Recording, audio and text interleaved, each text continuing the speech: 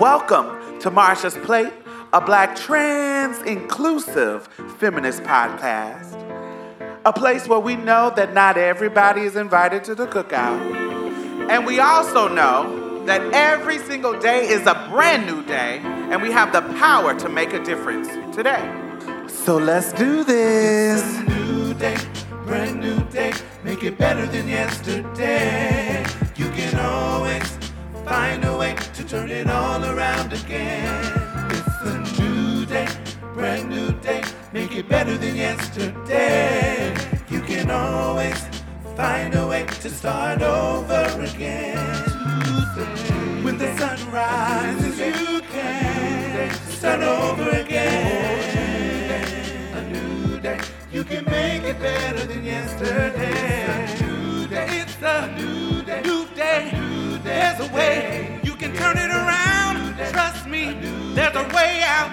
There's more time. Just don't give up. When the sun rises on a new day, you got another chance. Yeah, yeah, yeah, yeah. A new day, you got another chance. If you want to join the conversation, you can hashtag Marsha's Plate. You can follow us on most social media, Instagram, Twitter, Facebook, all of that. Just search for Marsha's Plate, MARSHASPLATE. Y'all ready? Let's get started. Hey, what's up, y'all? Hey, peace. What's good? Hey. I came across footage of Steve Harvey doing a whole comedy skit. Not sure if y'all seen it, but he did a whole comedy routine regarding the fact that he would sell out. He literally said that if Hollywood paid him enough money, if Hollywood paid him like a few $1 million, that he would literally play a monkey and that he wouldn't care if the Black community was upset. Are you serious? I'm dead. That was his really joke in his set. That was the joke, yeah, in the set. That was the joke, and then he started literally acting like a monkey on stage. He literally started cooning. Wow. But that was his set, though. But also, if I'm to be honest, that is not uncommon. I tell people all the time, I think we talk about racism and patriarchy all the time, but I feel like the silent killer of our community is class, that people trying to get access to that class, access to that money, and access to that status. Mm-hmm. I think people sell out for that shit all the time. Even when we think about like nonprofit, when we think about people who throw our community under a bus just for a couple of $100K. Mm-hmm. I even think about, the fact how I've censored my own self just to be able to profit off of my social media platforms. I think that we are so desensitized as a culture in America. I think that is American culture, capitalism. I think we're so desensitized to capitalism that most of us do have a price.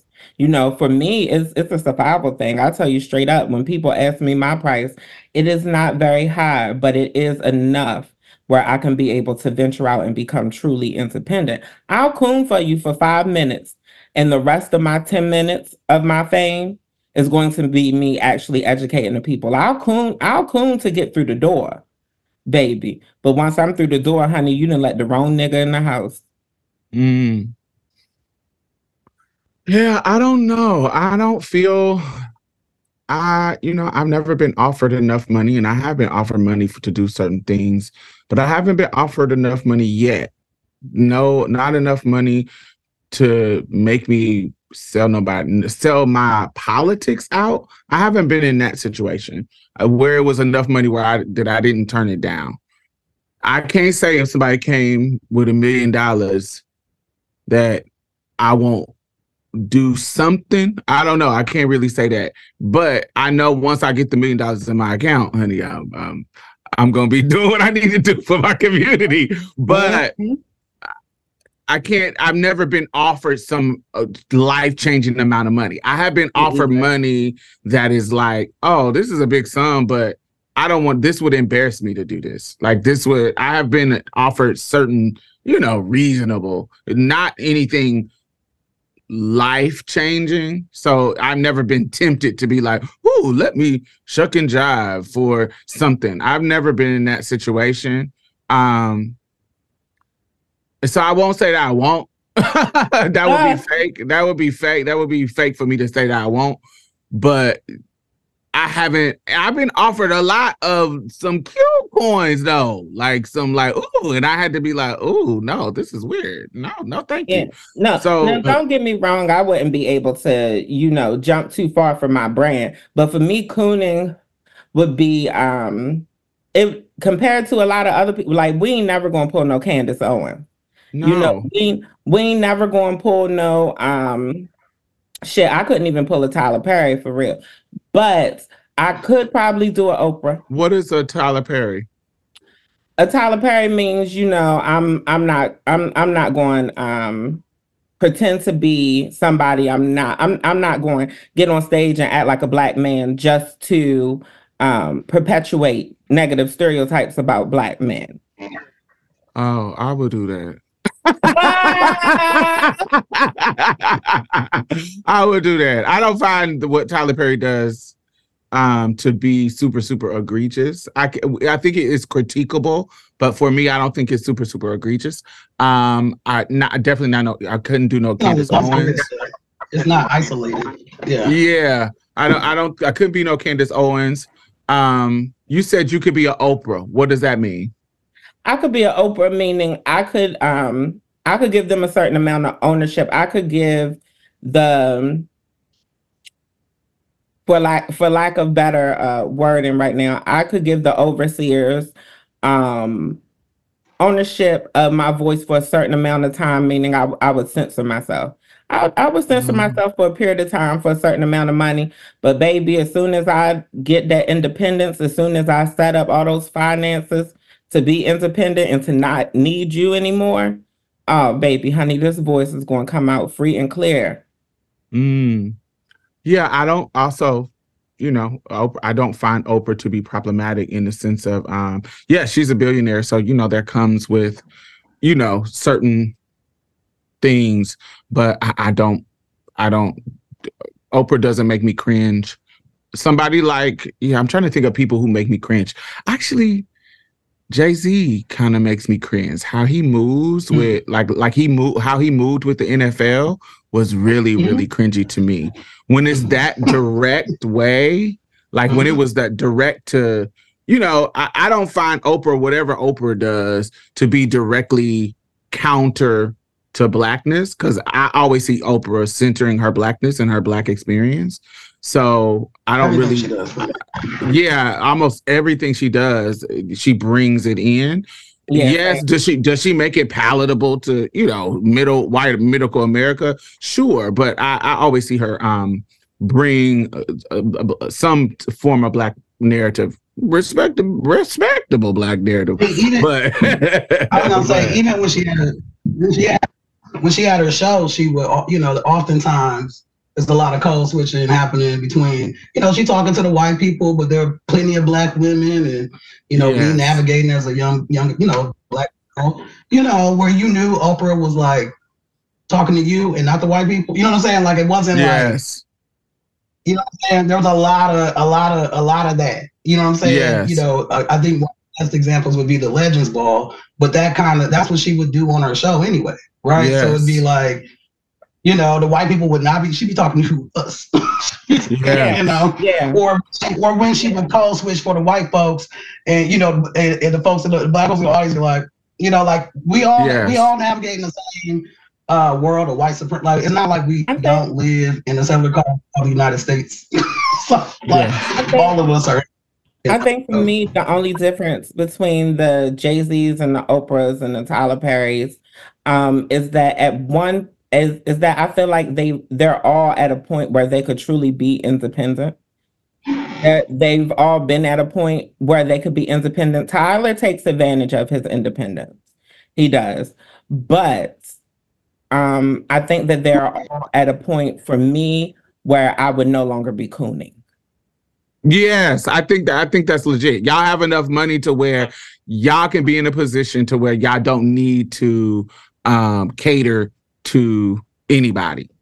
You have enough money now, and that makes total sense. And which is why, for me, the little situation with NFL was really, really weird, because it was a direct connection to what we were something we were trying to say as a community, and you coming in acting like you were for us and wasn't really for us, and right, kind of right, yeah, exactly. that was like, get the fuck out of here. Exactly. That was weird. I didn't like that. But yeah, I was gonna say Oprah had a good long run with a lot of the production stuff she did outside of the show.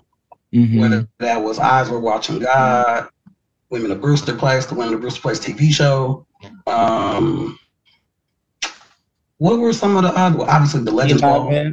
But what were some? You said Beloved. You know. Just bring in Toni Morrison into the book club. Color Purple. Yeah. I mean, with the Color Purple now too, right? Like, all these people were coming at Oprah Winfrey about this situation with the studio when she's a producer and they got nothing to do with the studio. And then when she found out about it, she said, well, let's correct it. And if they ain't gonna pay, I'll pay for it. So it's like, it's just, we're all people do, as Black people, to be suspicious of one another, particularly of Black women. It's like something to always kind of keep in mind when we're prepared to just throw some Black people under the bus. We know how capitalism works, and we know that we have been sold out by some people who are as rich as Oprah. We have been, we know that somebody in this position can be toxic. I think the difference between psychologically, I think it's necessary for me to point out that in my knowledge of Oprah and Jay-Z specifically, I believe that they're traumatized by poverty. Yeah. With that trauma, and I'm somebody who didn't experience that at a young age. I didn't become poor until I was grown. So and out on my own.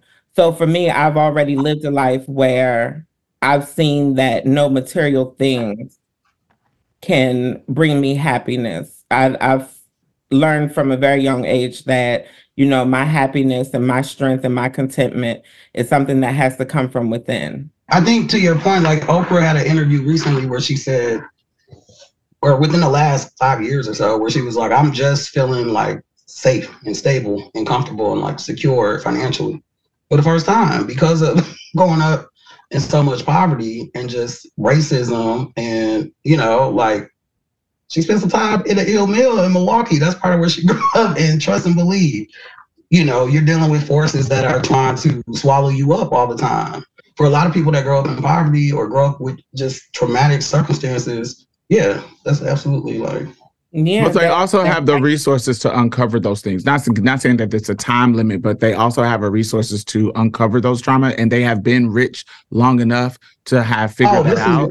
And we have see the shift in them, and them, peddling to us the shift in their consciousness, like in regards to like harm and trauma. We literally see Jay-Z in interviews talking about unpacking, different traumas and stuff, and same thing what we've been seeing it with Oprah, but they've had the money to be able to do that. So I expect them to be, healed on a different level than the rest of us.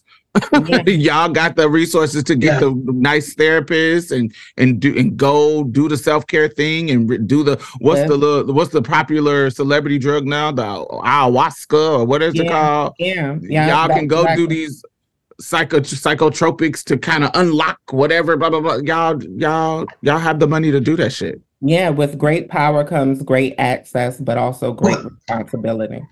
Yes, and all I was gonna say was earlier. I was thinking like it's always been the situation with a lot of celebrities, regardless of the community they're a part of. I guess I'm just saying it just seems to in our social media culture and all this kind of stuff, influencer culture era, it's like this has always been a thing. The difference between the response is that a lot of us are responding as like white colonizer pop culture minded versus like community minded, which was like, I don't fuck with you, but when it comes to our shit, we're gonna be on this coalition shit. We're not just not gonna talk to you, or not gonna work with you, or not when it's in our interest as a community and we share these things. Because it's coalition politics that got us all the things we have now that they're continuing to take away. It wasn't like I said, fuck you, you know what I mean? Like it'd be a done deal because then nobody would work together. You know what I mean? You would not have a SNCC, you wouldn't have a SL, you know what I'm saying? You wouldn't have any of these organizations or any of this shit that we have. I'm sitting here trying to think about my price. I've never really sat here and thought about it.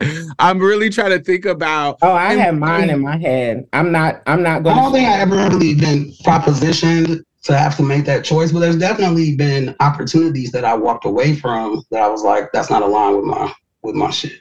Yeah, I'm trying to. I don't want to. I would never kill somebody for money. Never that. I would never be in a situation where it was like a knowing direct harm to somebody's personhood. Never would be in a sellout in that kind of situation. Never gonna be a sellout to where I'm gonna be anti-black. That's weird to me. Sellout if I'm gonna be a sellout, it's gonna be in a way that I might code switch in a I might not say what I feel like I would say if I was free, but I'm never gonna say anything against my community. Does it make sense? It's never going to be, I'm going to lie and say untruths about my community or untruths about... Is that just knowing your audience though, Diamond? Is that selling out or is it just knowing your audience? To me, selling out means doing something that I wouldn't normally do if I were just free to do what I want to do. When I talk here, I won't use profanity because I normally use profanity because it's the audience. To me, that's not selling out. To me, that just means this venue is different. And I just gotta, like, because if it's particularly. Oh, no, not that. I don't think that's. Yeah. No. I don't think that's selling out. I'm talking about anything that feels like I would do this if I was free, but because you paid me this amount of money, I gotta either be silent or I gotta either not say what I want to say. That's selling out to me. I'm not talking about profanity. I'm talking about like. Somebody said, I don't know, I can't explain the exactly scenario, but if I feel like I'm imprisoned by your money, like, oh, I'm going to lose money if this big amount of money, if I say what I want to say to you, if I push back power, like I speak, what's the saying? Speak truth to power. Yes, speak truth to power. Like in this moment, I gotta be quiet. If I like when I'm at like, let's take it on a small level. Like when I'm at fucking was that Bath and Body Works, and you say some fucking racist shit because you think I'm a worker and I ain't gonna say nothing back. In that scenario, I would be quiet because I would be nice, nasty, blah blah blah blah blah blah. But if I was my free self, I would be like.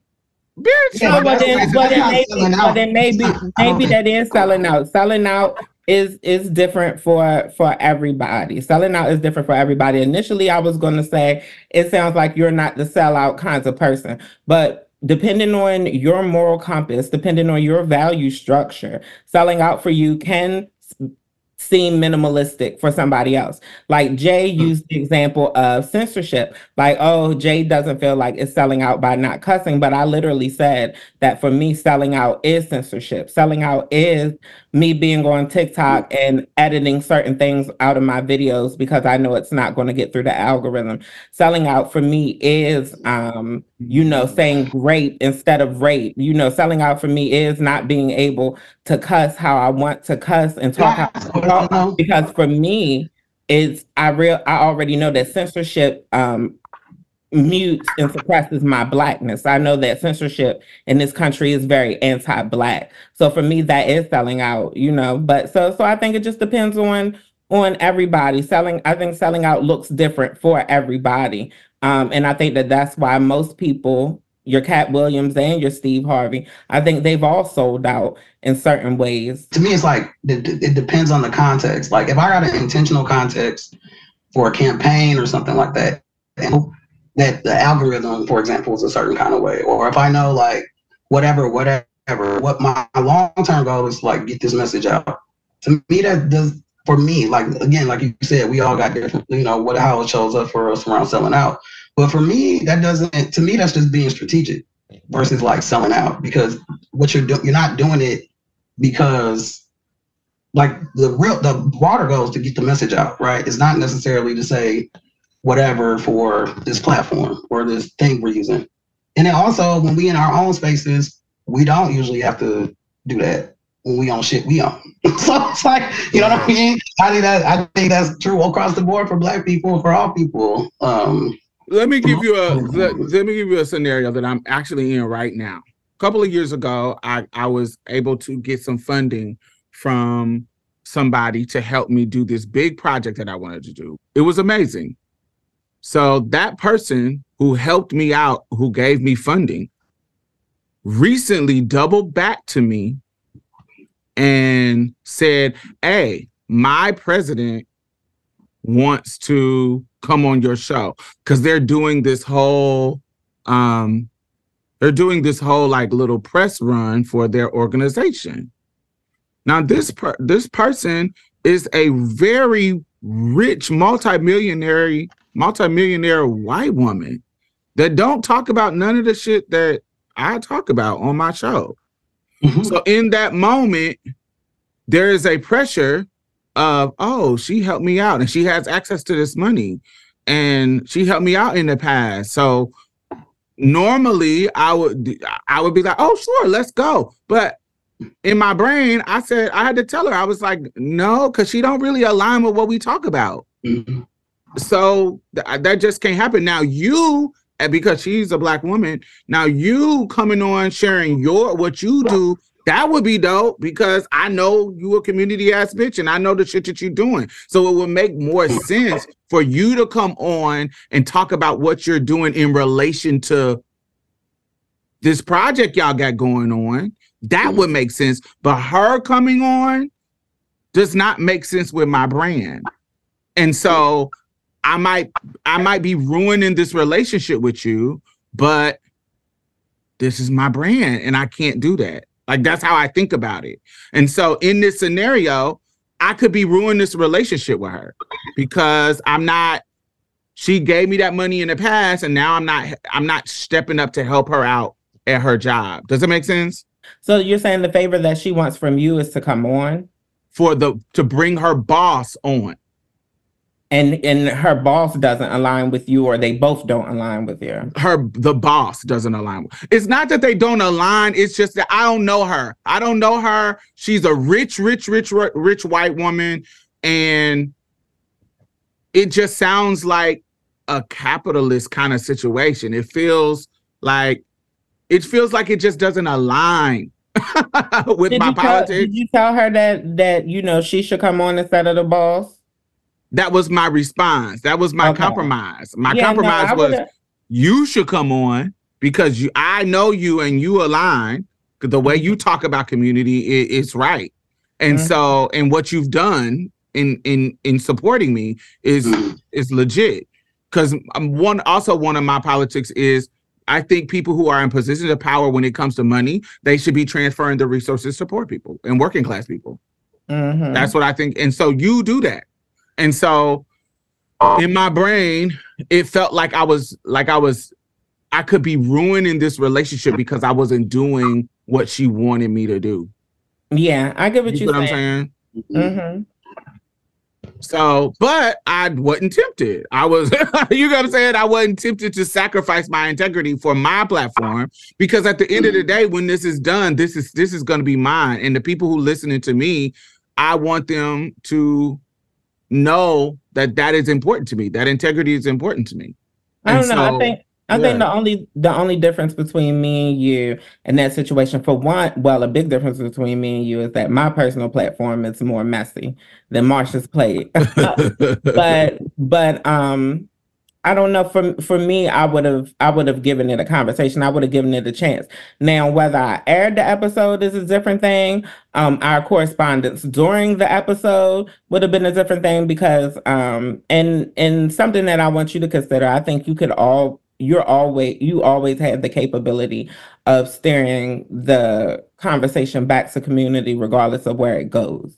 Right. And I think even if you and let's say this rich white woman was stereotypical rich white woman, right, and you had a conversation with her and it was giving very capitalistic and very unaligned, then that would have been the conversation. Like if had it been me, that's where it would have went. But again, that would have depended on that wouldn't determine whether or not it would have made it to my platform. But I think I would have gave it a conversation. But then you also, and so in that scenario, you run the risk of her feeling railroaded, and then this is a negative energy. And you are now with that, you have ruined the relationship. Where if I say, "Oh, let me behind closed doors to my friend who is my connection to her," because I don't know this white woman, to my friend, "Hey, this is what I think about this. She doesn't align specifically with us, but you do how you do this." So you can come on the show because you are a Black woman. You are somebody who has acted in a way that is supporting people that you're trying to empower people. So that aligns with my brand. So you can come on the show and we can figure it out without it being this is my compromise. If you feel like I have to let her on, then I have to ruin this relationship. But my compromise to try to not ruin our relationship is you come on and you can talk about the project. But Makes sense. But like, again, I'm messier than you. We know that I'm messier than you. That's why I purposefully be messy on the show. Otherwise, we would just seem like a mirror. But yeah, I'm messy. So my brand would have lived for that, honey. Me railroading a white woman, honey. No, ladies. All right, so. Let us know what y'all think about selling out. What is your price? What is your definition of selling out? What degrees of selling out? Are we talking about Candace Owens? Are we talking about Tyler Perry putting, when it comes to images out? Are we talking about Oprah, who I think some when people talk about Oprah, it's just because she got so much money, is like you automatically the villain. Tell us what y'all think about selling out. # Marchers Plate, yeah.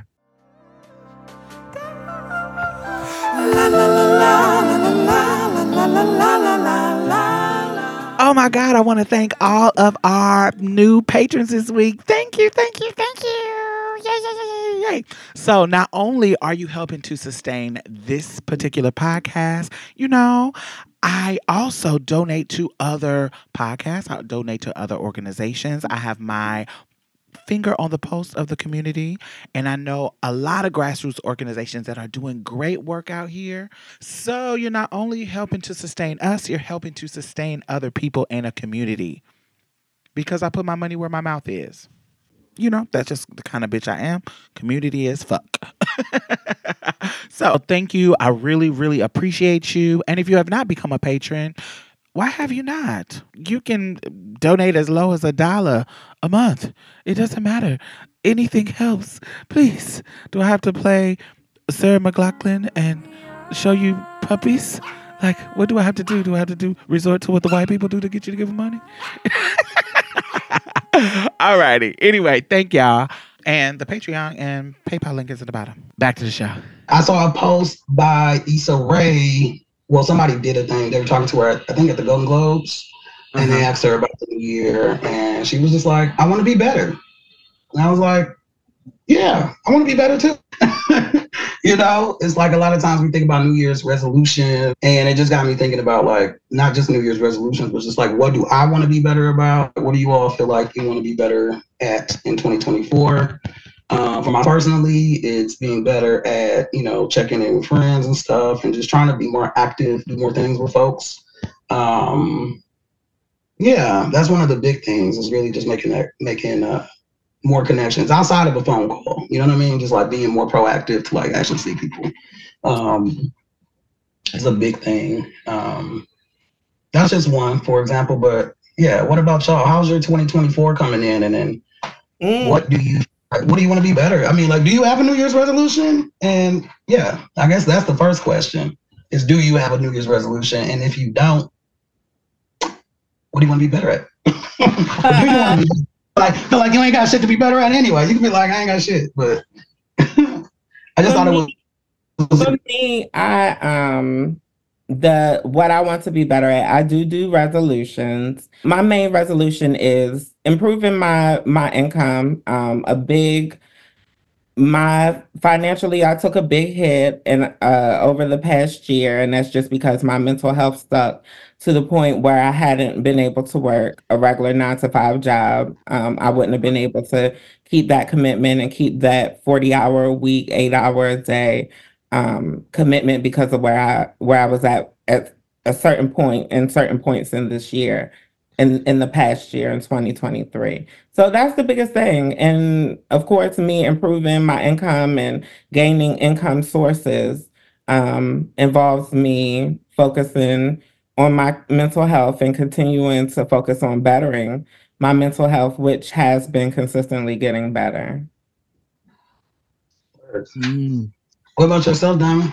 Oh man, so my goal is to this year I just want to be focused on gratitude and security. I just want to be grateful for what I do have.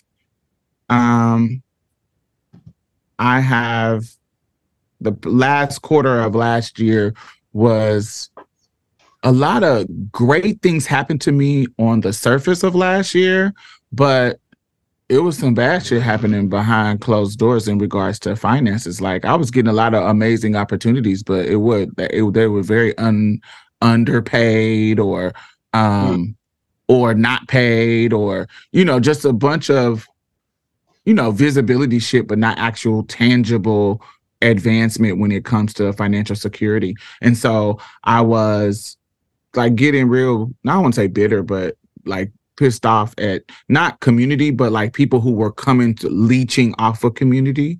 And I was feeling that anger against that, because I had to, it was so many of the emails like, this is actually disrespectful. I was sending like a bunch of emails like, yo, like this is actually the average rate for this, and you're asking me to do it for pennies. Like this is the actual average rate for blah blah blah blah, and you want me to do it for exposure. This is actually the actual, you get what I'm saying? I kept, usually I don't have to do that too much, but this last like 4 months, I'll say 3 months, that last little 3 months of my working year was like a bunch of motherfuckers trying to nickel and dime. Well, the budget, well, the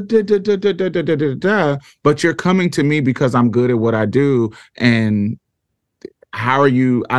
Then why wasn't your budget in your grant writing or whatever you do to fundraise? Why wasn't my worth included in your fundraising strategy?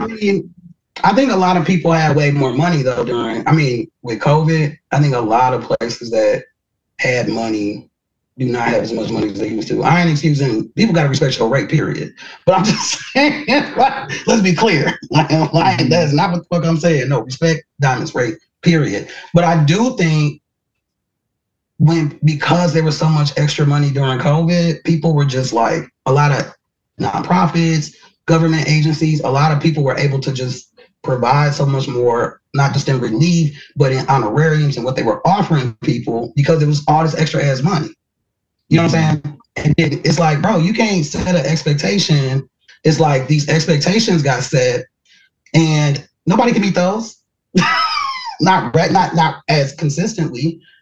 I think people can, but I don't, not as consistently, just because there was this extra money and people weren't being 100, because everybody wanted to jump on Black Lives Matter, everybody want to jump on this, everybody want to jump on that, everybody want to jump on all these marginalized communities where we putting this magnifying glass on during COVID, but a lot of that also was self-serving. So it's like, yeah, my prices shifted pre-COVID.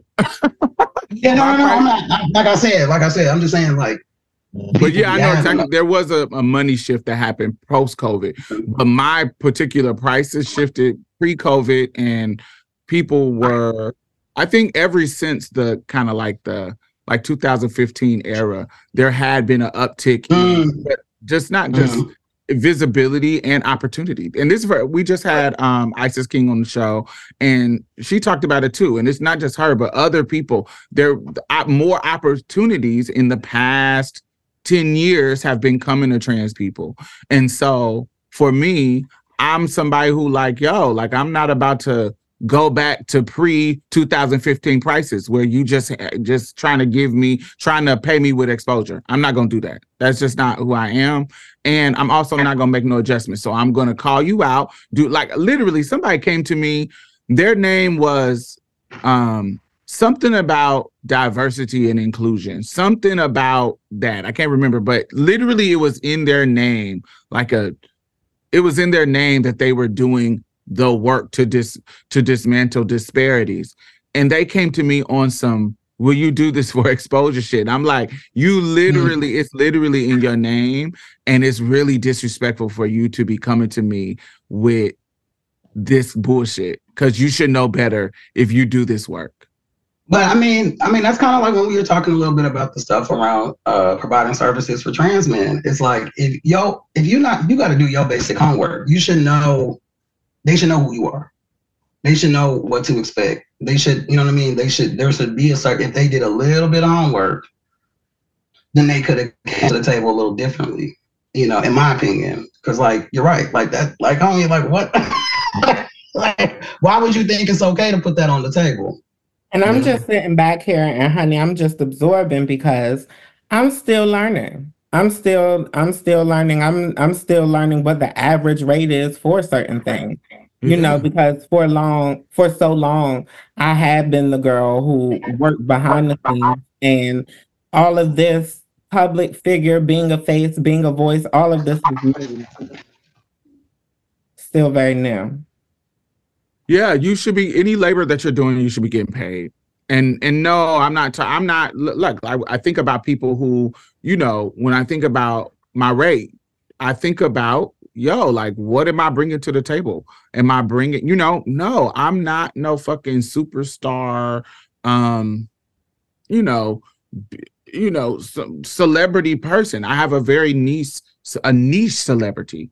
So I'm not some celebrity person. So my rate is not going to be crazy, but it also, you can't hit me up trying to get me to work for exposure, because exposure doesn't pay my bills. And if you are doing the work to dismantle this system of oppression, these systems where there are pay disparities, and you advertise as this person, then I expect you to know coming in that I am a working class trans woman. I am not some rich trans woman. I am a working class trans woman. And so you need to come with a certain level of, hey, this is what we got for you. And sometimes I'm gonna push back and say, oh, that's not my rate, but that's close. So let me adjust what I do. There was a situation where somebody was like, oh, we want you to do this whole long ass fucking thing for this amount of money. I'm like, my rate for this amount of time or this type of event is this, but you don't have that. But you have something almost, it's almost there. So let me adjust what I bring to the table. And they had this big issue about me adjusting. Well, I'm like, okay, then you don't want me. Like, look, this is what I charge for this. And so I need, if you don't have it, then I can work with you, but I need to adjust what I do. My talk or my speech or whatever I'm doing may not be an hour. I may not do some big ass workshop. Or I might tell you, I'm not doing no workshop at all, but I'll do a fireside chat with you where you and your whoever works for you sit and have an interview with me. That's what, I don't have to prepare for that. Y'all have to prepare for that. And so it puts some of the labor on y'all, where if I'm doing a workshop, I'm doing a whole training, I got to actually prepare a fucking training for your people. So you can't nickel and dime me for my work. But if you want me to, if you bring less money to me, then I need to adjust what I give you. And that is quite normal. And so when people act like it's not, since you and I'm saying this because you said I'm still learning. And that's what it is. Like if they don't have your full rate, and this goes back to whole days for me, like being an escort. If you don't have my full rate, it don't mean you can't come see me, but what the services that I provide you is not going to be my full service, baby. It's going to be, I'm going to adjust my time. I'm going to adjust what we do. I'm going to adjust so many things. Yeah, you think you going to come in my hotel room and you bring me $100, even though my rate is $300. You think I'm not going to take that $100? I'm going to take that $100, but we just not going to do everything. You might see me just strip. It's good. You make that adjustment. And I have transferred that to this time in my career as well, because I'm not going to give you my full service and full everything when you're not giving me my full money. And so I knew in regards to New Year's, I'm coming into 2024 more diligent about that, and also being grateful for what I have, because what I do have is I have built a brand and built something that, while it does not make me rich at all, I don't have to worry about if my rent is going to be paid next month. I don't live check to check. I don't live in a position where I am, I work for myself. I don't have a boss. All I got to do is come on here. Right, and that's not most of our community. That's exactly. That ain't most Black, period. Exactly. Regardless. I definitely not rich, but I don't have a boss. I have to get up, write grants for my organization, talk and do speaking gigs for my organization, Black Trans Women's Inc. And I get on here and we do a show every week. And and I put my content out on my YouTube and put my content out on my TikTok and blah, blah, blah, blah, blah, wherever. And it gets me gigs and I'm able to work and I'm able to do what I need to do and make my working class check, which is the same same level of money that I was making at Bath and Body Works. So you get what I'm saying? It's not me making 6 figures. It is me making the same amount of money that I was clocking in at a retail store. And so being grateful for that, to where when I was at Bath and Body Works, I was fucking miserable. Putting lotions on bougie ass white women and selling them candles was sad and annoying. But I left there in 2019 and I've been working for myself since 2019. And so I appreciate it. I appreciate where I'm being grateful for that. But also now that I've got this security, how do I grow what I have bigger so I can give other people security? Because yes, I do pay y'all for being on Marsha's Plate. Y'all get a stipend for being on this show. And so I want to be able to provide y'all more. I'm not in a position to give y'all a salary yet. I ain't in a position to give myself a salary, but I want it, whoever is working with me, I want to create a brand that is big enough to support us and us to be able to not have to be shucking and jiving. I want us to be able to talk freely and not having to deal with corporations and the nonprofit industrial complex and whatever the negative shit that comes. I would love for us to make enough money to be able to get on here and talk our shit. But, we are a niche podcast. And so, it takes a little finesse. And so I'm grateful to be where I'm at, but I do want more. And so I want security. I want to be grateful for what I have, but also know that I want security for me and the people around me. So yeah, that's my 2024 goal in 2024, just to be more grateful for what I have and also know that I deserve more and work hard to get more. Sounds good to me, honey. What I did not ask the two of you and the audience, did y'all have some Black Eyed Peas on New Year's Day? I made me a little meal. I had maybe some cat greens, some rice and some peas and some cornbread. What about y'all? I haven't had any, but I have spoken about Black Eyed Peas. There you go. That'll count. I used to have to get a spoonful, even if I didn't want none, it's like, nah, you're going to get a spoonful as a kid. What about you, Diamond? So yes, I did. My New Year's celebration was pretty dope. I went to, Dominique Morgan had came to Houston and she had rented an Airbnb because she was doing an event with Mahogany Project. They had a free screening of Color Purple for the community at the AMC Theater, one of the Regal theaters, I think. And so Dominique was hosting the event to, do the Color Purple. And so she came here and rented, that was on the 3rd, but she rented. Who was that? Who's Dominique Morgan? Dominique Morgan has been on the show. She is one of the up and coming voices of the trans community. She does prison abolitionist work. She does philanthropy. She does a lot of stuff. She's been on the show twice. She was on her own episode, and she was on the P-Valley finale episode that we had a bunch of guests on to talk about P-Valley. And so, but yes, those two episodes. Shout out to Dominique. Yeah, she's been on the show a couple of times, but she had came to Houston and she had rented an Airbnb and they had cooked and they cooked some Black Eyed Peas. So it was just a bunch of queer and trans and some cis folks in this Airbnb, bringing in the new year in a safe space, very little alcohol, just us having great conversations about love, great conversations about the new year. And yes, we did have some delicious soul food, which included black eyed peas. yes, shout out, honey. I wish I was there, honey. It was dope. If you ate some black eyed peas and ate good and ate down for New Year's and took a picture, too. Hashtag Marsha's Plate.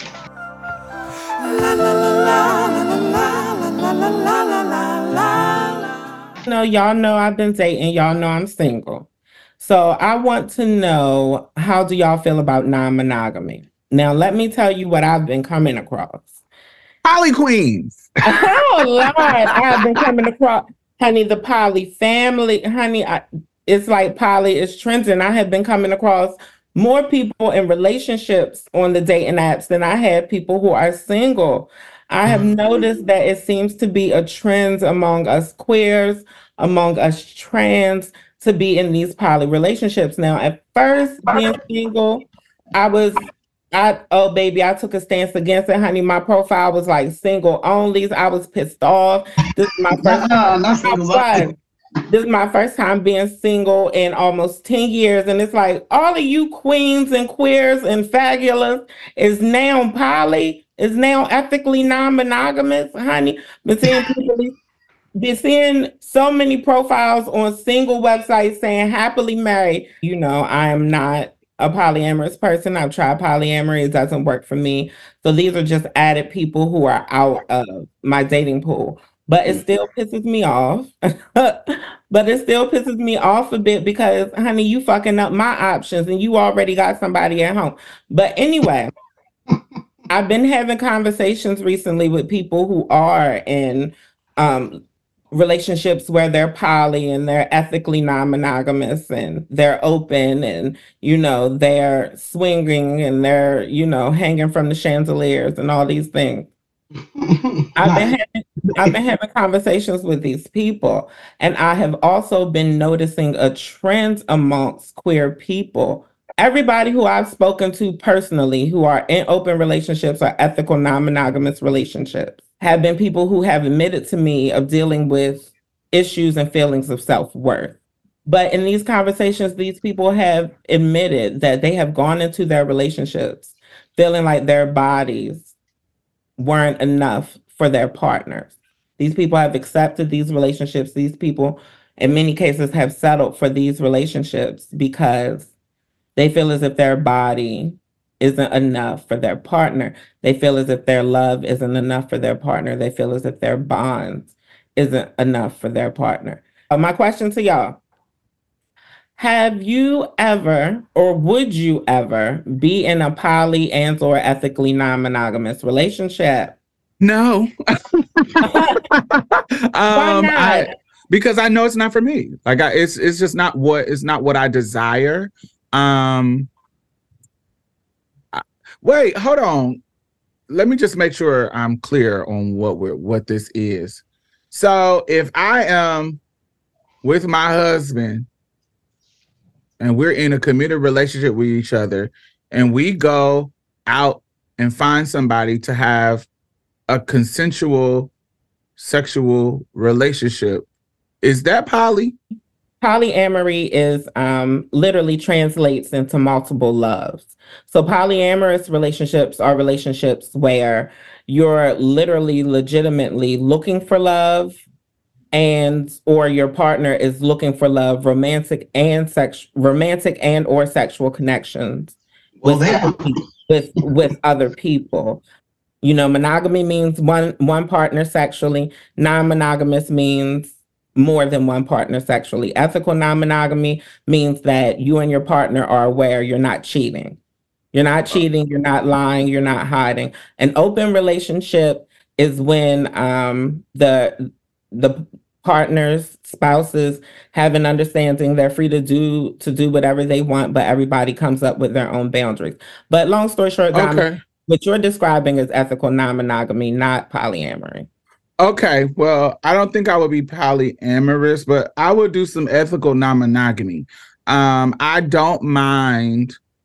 I want to be in a relationship where me and my partner explore our sexualities, where we are in a committed romantic relationship to each other, but we also openly and freely, long as it's discussed amongst each other, bring people into our sexual relationship for spice and fun. I don't mind that.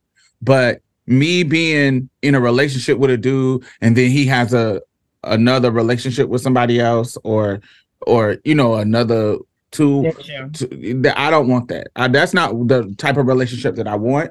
But I don't mind the sexual exploration.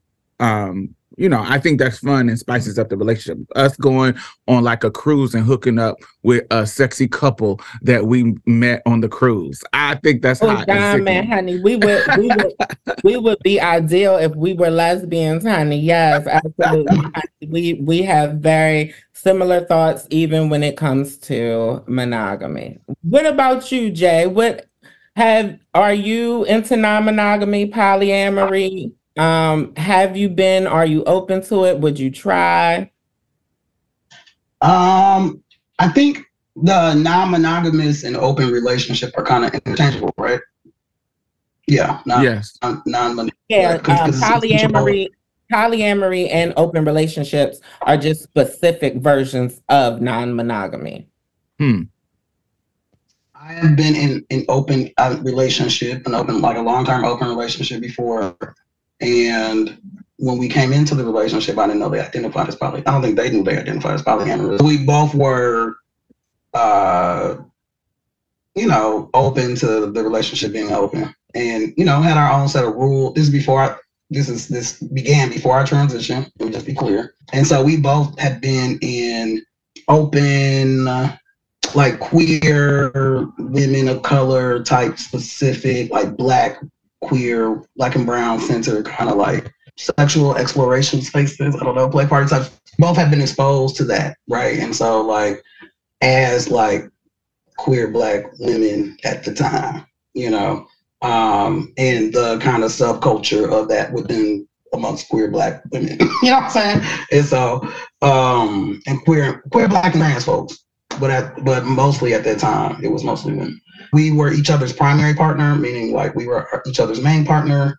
So like other relationships or, we had certain, we just had our own rules, right? Like, I don't want to hear about this. I will hear about that. I mean, the biggest thing to me when it comes to having like an open relationship or if somebody who is poly or both partners are poly, really is just like the communication and the consent and just like having a very clear set of, it's all about trust and communication. Like you cannot be in that kind of situation without trust and communication.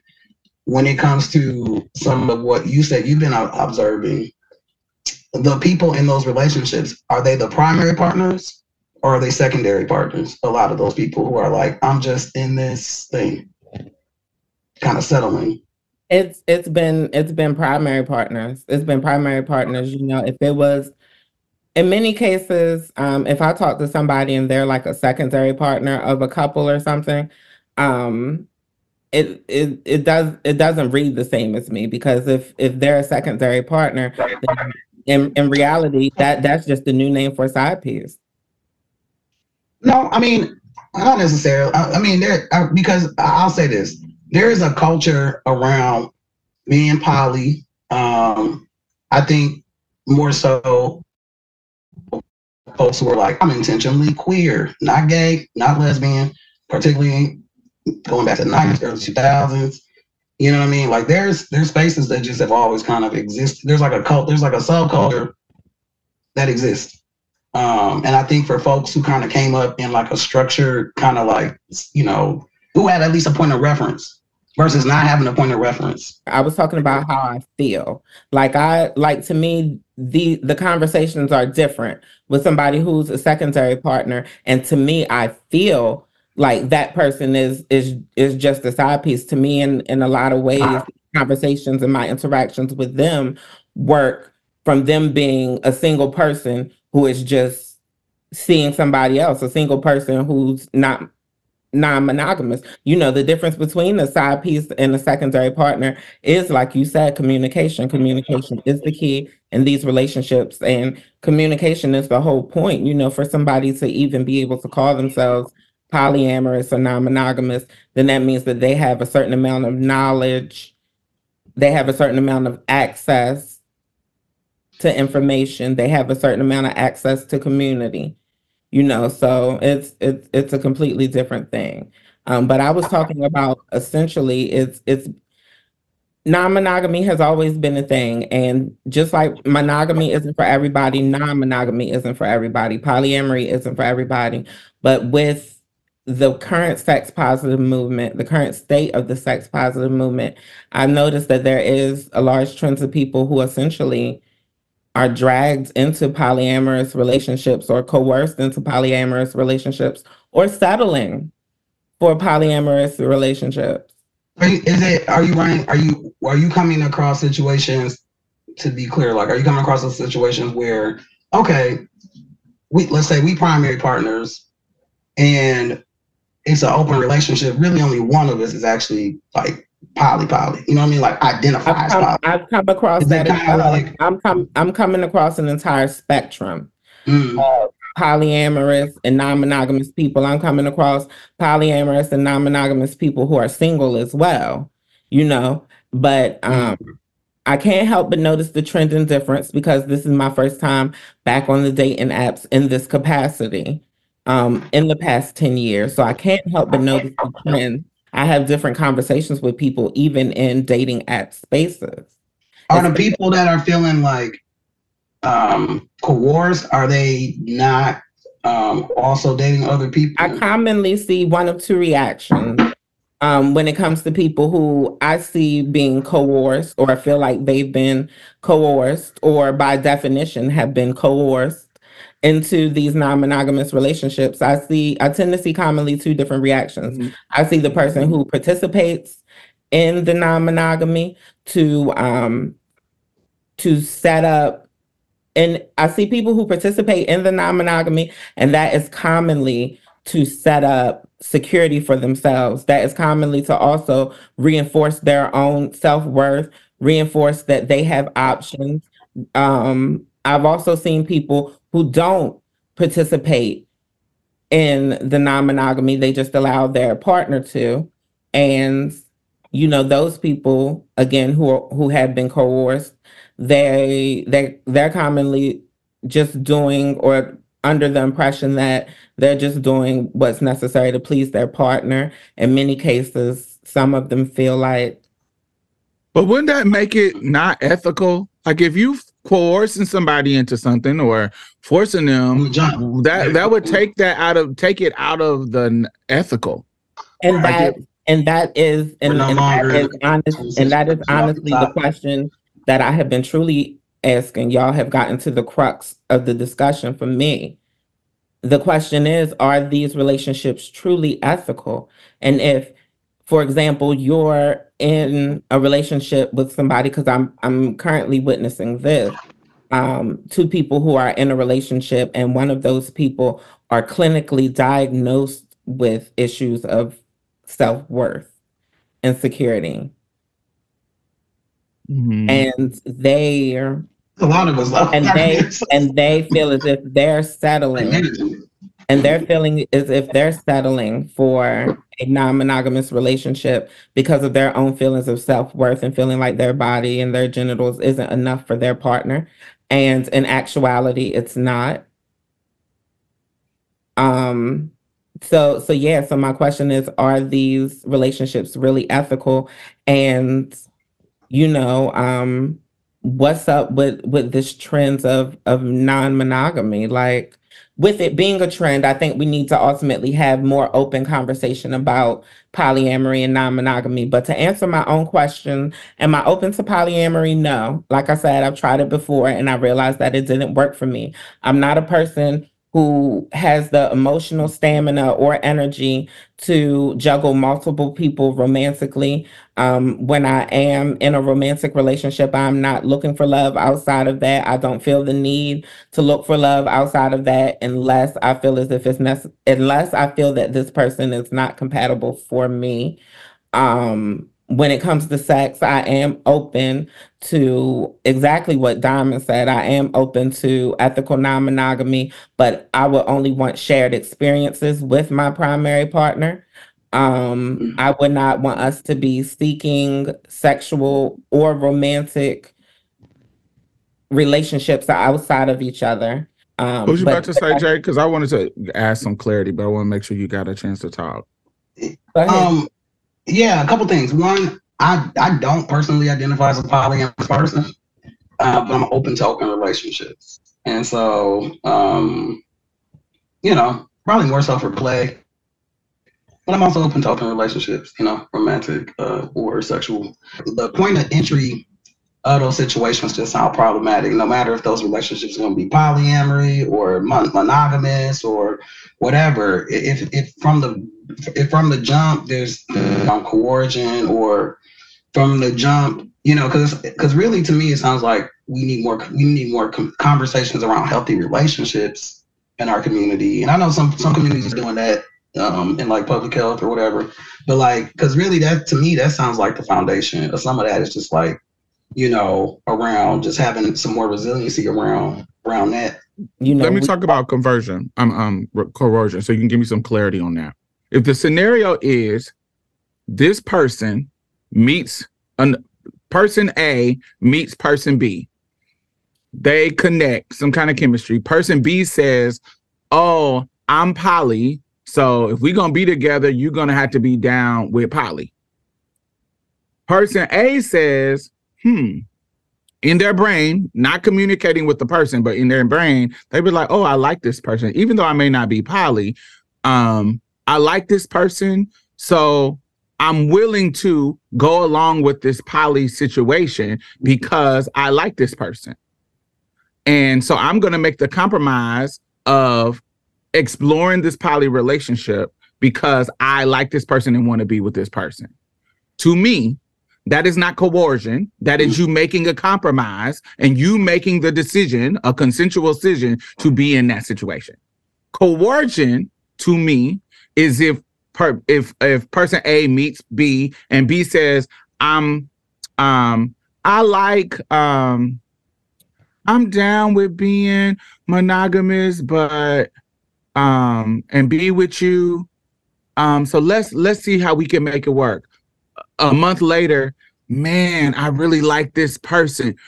And this person communicates, "Oh, I only want to be monogamous." A person A, "I only want to be monogamous." And person B was like, "Oh, I feel you. Well, let me bring this person in to meet you." Not on thinking that she's trying to convince or he trying to convince something to happen, but I bring you this person. See how amazing person B is like, see how amazing this person is. Wouldn't we all be cool together? Or don't say it, just trying to force this situation. I'm friends and we can be friends. We can be friends type of situation. After this person is continuously over and over telling you, "I want to be in a monogamous relationship," but you also are sticking your romantic hooks into this person. So they're falling in love, blah, blah, blah, blah, blah, blah. And then this person has eased this third person into the situation. And now you're in love and you're like, "Oh my God, I told you I didn't want this situation. And here you are, you're forcing me in this situation." That feels like coercion to me. That feels like you manipulated me in this situation, even though I clearly told you that this is not what I want. And now I'm in this situation and it's kind of murky. So I think that's a very specific instance. And I agree that does by definition seem like coercion. Coercion is when you manipulate somebody into something they really don't want, right? Okay. So I feel like that is a strong example, but I feel like there could potentially be other examples of coercion as well. I feel like anytime you get into anytime you enter in a relationship and you commit yourself to someone under the umbrella of monogamy, and then, you know, after they're in love with you, oh yeah, no, I don't think this is going to work for me. I think that that's a bit coercive. Well, I don't think that's coercive. Hold on. I'll say this because, like I said, the relationship I was in, when we entered the relationship, I mean, it was like, yeah, you know, I'm going to play party or something. That's very different than I'm poly, and I, you know, in this identity, like it's important for me to be sexual with other people or romantic with other people. That's a whole different thing. I mean, both of those things, if they pop up, right, are things. No, my situation was, it wasn't initially, I didn't know my partner was poly. That's something they told me while we were in that relationship. That's something we had to discuss and have a conversation about. Now, if I said it does not work for me, then it would have been my responsibility to be like, all right, this ain't working for me. I think it's coercive when you come to your partner and you're like, you know, out of nowhere, out of the clear blue sky, after this person is committed to you, in love with you, you know, y'all have developed a bond and all these things, and then it's like, well, you know, this is like it was out of nowhere. Yeah, when it comes out of nowhere, and it's very ultimatum. It's very like, look, we either going to do this or we not going to be together. I think that can be a bit coercive. Yeah, I don't think that that's coercive because you get to say, no, I'm out of here. Okay, yeah, cool, I'm out of here. Yeah. I mean, like legit, like we had been, like in this example, for, you know, we were together for some years. You know what I'm saying? We're talking like, you know, gay married back in the day, domestic partnership, bills, all that. Like, we were together. And so, you know, in that kind of situation too, you untangle some things if you want to untangle. You're not just untangling, peace, I'm out and I move out. No, you're untangling bank accounts, you're untangling health insurance, you're untangling all kinds of stuff in that kind of situation.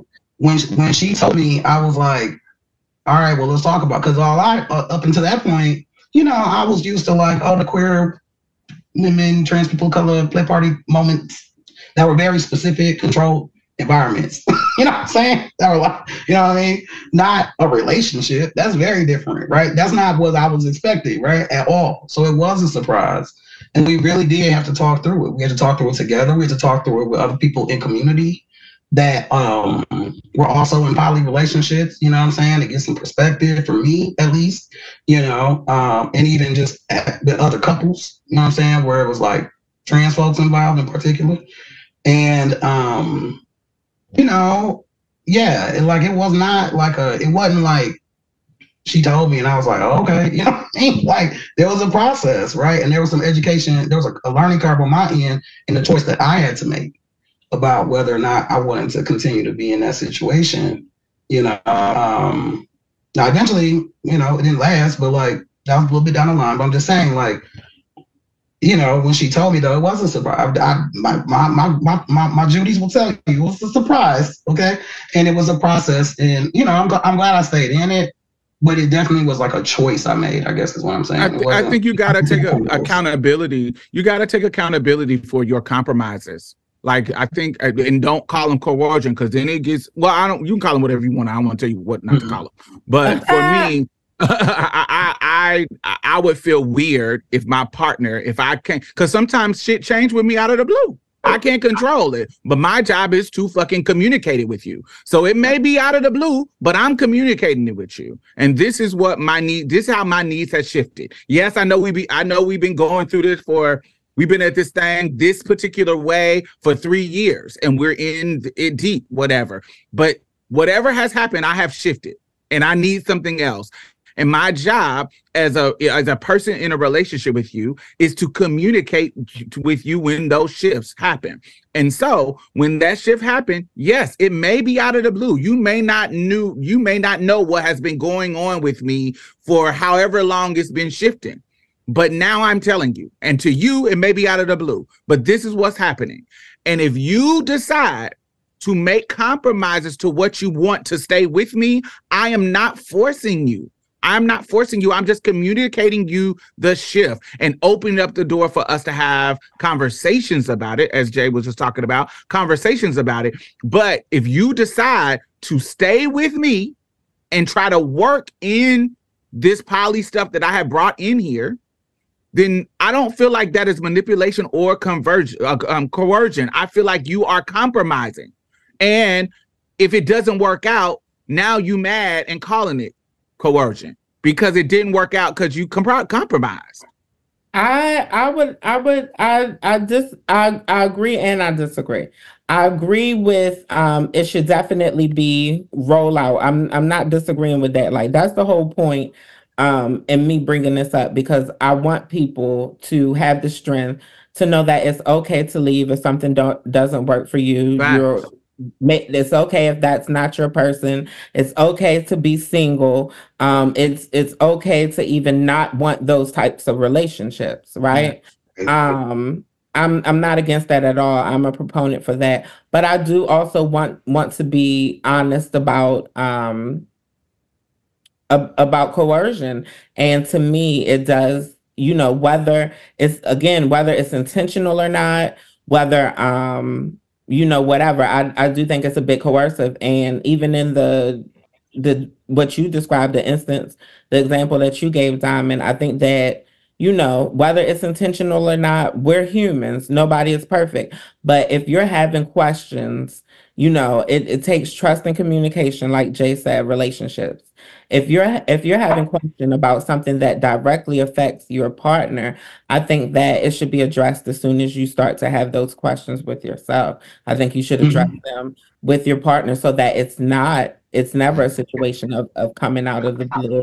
I think that if you keep something, I think anytime you keep something away from your partner, you omit something from your partner, that directly affects them, that directly affects your relationship, I do think that is manipulative, whether intentional or not. What? I'm like, you can't possibly believe that. It's impossible for you. Come on now, Bree. When you like sexuality, it don't just come a switch. If I'm a married man and I'm with a woman and I'm having curiosities about bisexuality, and I'm keeping it to myself because either I may have shame or I haven't thought it through because these just little sparks have come up. I haven't thought it through, but finally on let's say this is March 2024. These ideas had came in my mind in 2019, 2020. There's some sparks little came, but when I was ready to talk about it, happened in March 2024. I don't feel like it's manipulative that I didn't tell you my innermost thoughts back in 2019.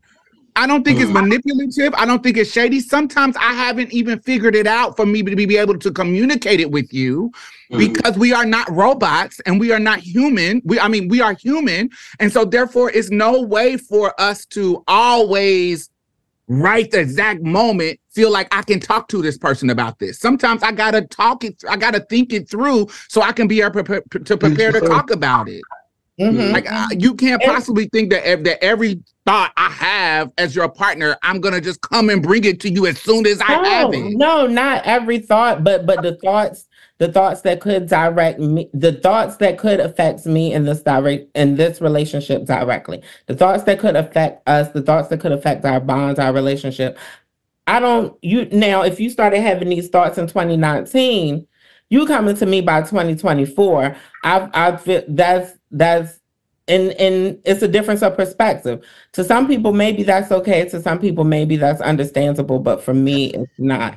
And that's because I'm not that type of person. That's not how I communicate. That's not how I think. And I've experienced these things. I have experienced changes in sexuality. I have experienced changes in sexual interest and desire throughout my life. I've experienced this in relationship. And so this is not just me preaching some shit, but this is how I actually operate and how I move in relationship. Whenever I have a thought, whenever I start to have thoughts, especially now, maybe not immediately, but if I feel changes in my sexuality, if I have thoughts of changes in my sexuality, and I'm with somebody, within 6 months of me having those thoughts, if they're persisting or they're consistent. So did you manipulate it? Did you manipulate them for 6 months? If you waited 6 months and until you told them, so you started having it this time and then you waited 6 months. So in that whole 6 months that you waited, is that manipulation?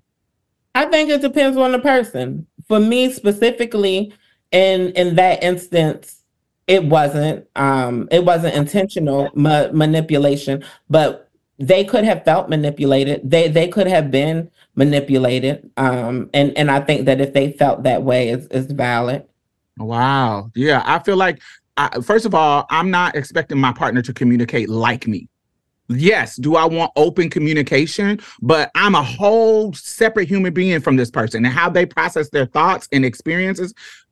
I got ADHD. So how somebody I'm neurospicy, honey. And so if somebody is not neurospicy, how they process things is going to be different from mine. And so, but that's every individual. We're going to have a different way of how we process and communicate and think. And I think I feel like it would be weird for my partner to say, because, I wanted to be with this lesbian. I ain't never been with no lesbian, but I met this person and I finally was attracted to a cis woman. And then, but I kind of blew it off. And then a year later, I'm like, you know what? I'll explore this.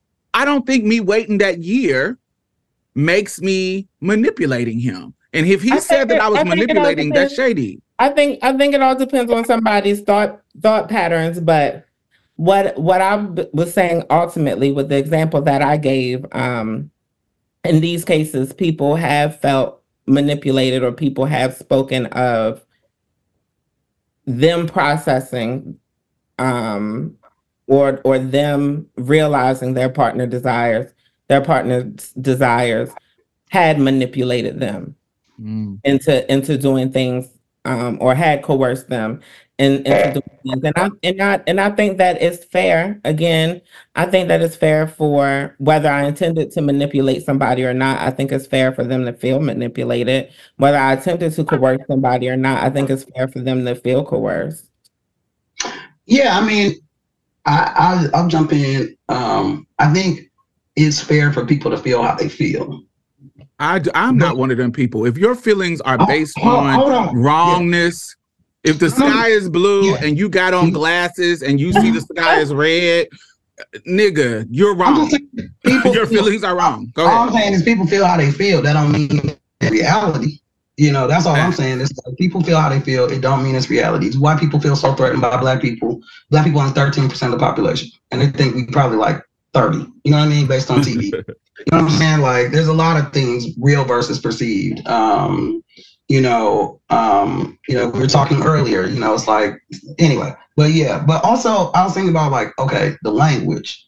So I'm looking at, because, like, even with language, it's like, no, things do, like, I know you said, well, I don't want to tell you how to define. No, things are defined a certain way. Now we can interpret it differently, but things are defined a certain way.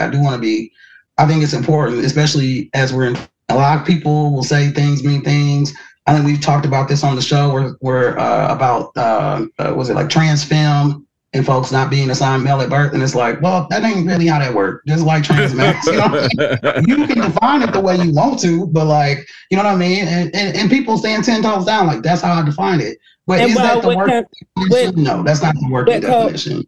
With coercion, for example, that's by definition is to persuade somebody by force or threat. And I feel like if the threat is, you leaving me, then yeah, that could be coercion. And some people do, and some people do have conversations like that. For some people, it is pop up one day. Look, I want to fuck other people. If you ain't down with it, then I gotta go. By definition, that is coercion. That's persuading using a threat. I'm just gonna put this out here. I think it depends on the power dynamics in the situation. Like, okay, you know what I'm saying? Like if my partner said, you know what I mean? I could be like, okay, you know, like that. I do see how that's a threat to the stability of your relationship, depending on like how long you've been in it or whatever, what you got going on, you know, like are you partnered? Are you living together? Are you, you know, all that kind of stuff. How I could bring up those things, but at the same time, you know, okay, if I don't want to do that, then I guess we breaking up. You know what I mean? Like, somebody go find another lease. I am again on y'all side. I'm just playing devil's advocate because for me personally, Bree is never going to be somebody who's who's settling for anything. But by definition, I have been coerced by a partner who admitted that, you know, he felt like he coerced me as well into polyamory. I wasn't given the option to, and to be fair, now I'm open to non-monogamy. So even then I was open to non-monogamy. I had some things to work through regarding social norms and relationships, but I was always open to non-monogamy. He did coerce me by definition into polyamory because he didn't truly give me an option to explore it with him. It was kind of like, look, I'm taking this relationship from you, or you're going to go along with things the way I want to go along with them right now.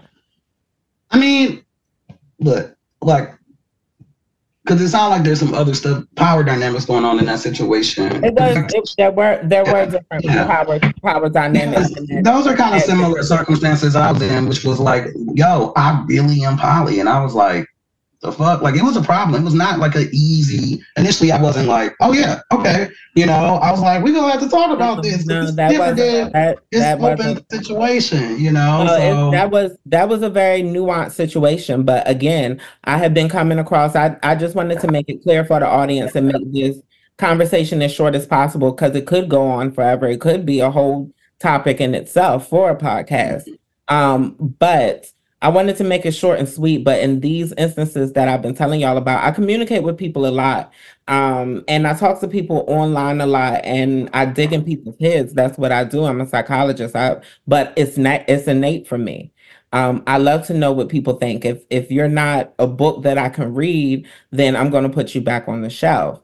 And in these nuanced instances, there have been changes in power dynamic. There have been, nuances in mental health and a lot of things. And ultimately, I wanted to have this conversation because I want to promote to people, to gain their independence, to fight for their independence, to fight for their autonomy, to fight for their right to choose. Some people are in relationships for survival reasons. Honestly, a lot of people, yeah. So I just want to remind people that it's okay to be single. It's okay to be broke. It's okay to struggle without that person. Yeah. Y'all have any further thoughts regarding non-monogamy? I want to say, just adding that your life is in your hands. Yes, I know certain decisions can be hard. In particular, social economic situations, you can't just pick up and leave sometimes. But once you know that this is not working for you, you can start, even though you decide to stay, the compromise is you decide to stay, but you stay until you can get on your feet and get the fuck up out. You mentally say, hey, I know I can't leave this situation right now because I am... we connected in regards to our finances, but know that you need to make a switch in your brain and say, oh, I don't want this. And I need to figure out a way how I can get up out of here, and really take accountability for the compromises that you make. And it'll be a part of your strategic plan to get up out of this situation. Because once they tell you what's going on, you know what's going on. And so now you got to get your ass up out of there and figure it out. Now, I'm not saying leave right then, because I know they might be paying the bills. They might be whatever. But this is not what you want. And so now your mindset is, okay, I got to survive. Now I need to get up out of here. I got to make an exit plan. So boom. And that is your choice. That's you taking your power back. That is you being accountable for your actions. And boom, do what you need to do to get up out of that situation. Absolutely, absolutely, honey. And to close that out, that is exactly what I did to get out of that situation, honey. Yeah. But I want to know what y'all think out there. I want to know what the listeners think. How do y'all feel about non-monogamy? Have you ever been in a non-monogamous relationship? Are you open to non-monogamous relationship?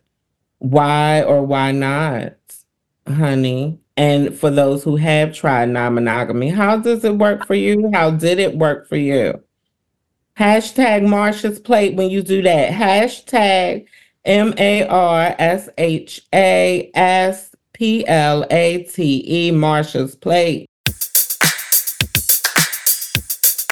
Gimme euphoria, more than peace of mind. It's the joy and space to change the tide.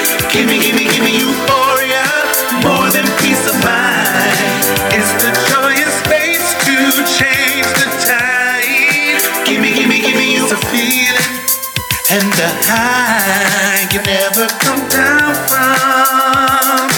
Whoa.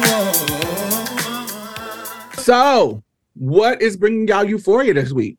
The love from my brothers and other folks in the community, that's bringing me, from other Black trans folks at home, that's bringing me a lot of euphoria. The way folks are trying to hold each other down. Even though it's like negative, but the ways that in which that we can show up for each other. As Black people, specifically as Black trans people, that feels good. As Black LGBT people, that feels good. For us to continue to try to support and love one another. So, yeah. In the ashes of this some tragedy, community coming to love on each other is bringing me euphoria this week. What about you, Bree or Diamond? Euphoria, honestly, is y'all. Euphoria for me has been community and has been social media. Again, I think I'm going through a period now where I'm enjoying all things that are coming along with being a voice. Well, this past week anyway, I've been enjoying all things that have been coming along with being a voice. I've been responding, to more sponsors. Potentially going to be working with more products, to build in the income to pay the bills. And yeah, I've been also grateful for my resume, and my resume is built through community. I've been looking for a 9-to-5 job here lately. And it feels good to be able to look at my resume, and everything that I've accomplished have been because of my relationships with other people. And also I have looked forward to coming back on with you all, I've been looking forward to see y'all. It brings me euphoria being able to have these discussions with y'all like I can have with nobody else. And it also feels good being able to share these discussions with our community. Yeah, that's what's been bringing me euphoria. Yeah, even when it comes to social media, down to Cat Williams, the whole Cat Williams interview. I'm very thankful for all of the content creators. Yes, honey. What about you?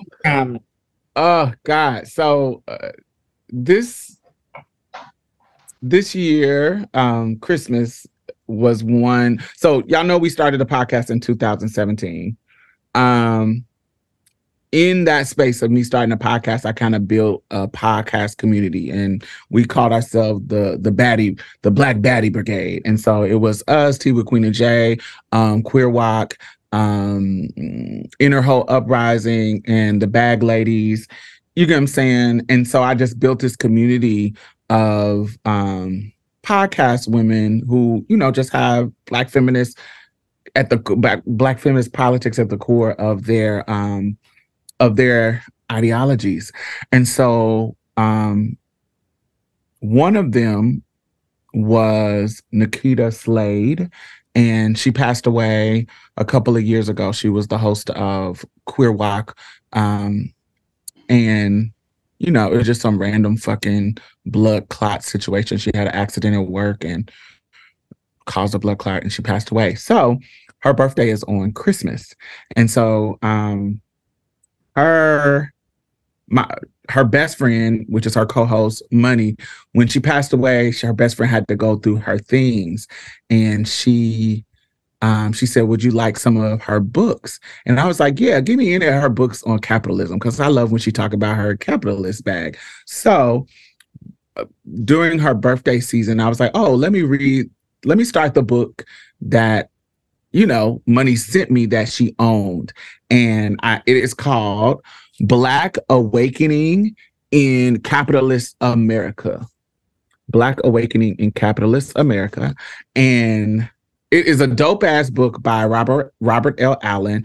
But what has been bringing me joy is while I'm reading this, Nikita, the one that passed away, look, all these little, I don't know if y'all can see it, but there's like these little notes of her highlighting. You know, she just was a Black stud lesbian little flower. Like she just was such a dope person. And to have her notes in this book helping me navigate the book, because this is, like I said, capitalism and class, not necessarily class, but capitalism is one of those systems that I'm not totally like gripping it like I want to grip it. And so to have her in this book kind of talking me through it like a teacher with her notes and her sticky notes that she has stick to the pages, like here go one, and she just has so many little tidbits in here making connections to other things, and it has been bringing me joy. Just see it, like it's all kinds of little notes in here. So that has been bringing me joy to have her mind and her spirit be still in this book as I read it. And so I want to shout out to and say rest in peace to Nikita. You know, her birthday was on December, and I miss her word. I miss her mind. I miss her contribution to all these conversations that we have. And yeah, I want to just keep her spirit alive by bringing her into this euphoria. Yeah, it's dope. I love it. Yeah, honey. Love to hear it. Yes. So let us know what has been bringing y'all euphoria this week. We love to hear it. Hashtag Marsha's Plate. And we will see y'all next week. Yes, bye. Bye, y'all. Well, that's it. Thank you for coming and getting a taste of Marsha's Plate. You can listen to us on iTunes and SoundCloud. Make sure you leave a review because we really need those 5 stars, y'all. And go like our Facebook page and leave some comments. We'll be posting exclusive content every Thursday, so you definitely don't want to miss out. You can also follow us on Twitter and any other social media site at Marsha's Plate. If you'd like to donate or advertise with us, hit us up at diamondstyles@gmail.com. That's diamondstylz@gmail.com. And that's it for us, y'all. Bye. Bye-bye. You gonna say bye, Mia? Oh, bye, y'all. Every little thing's gonna be alright.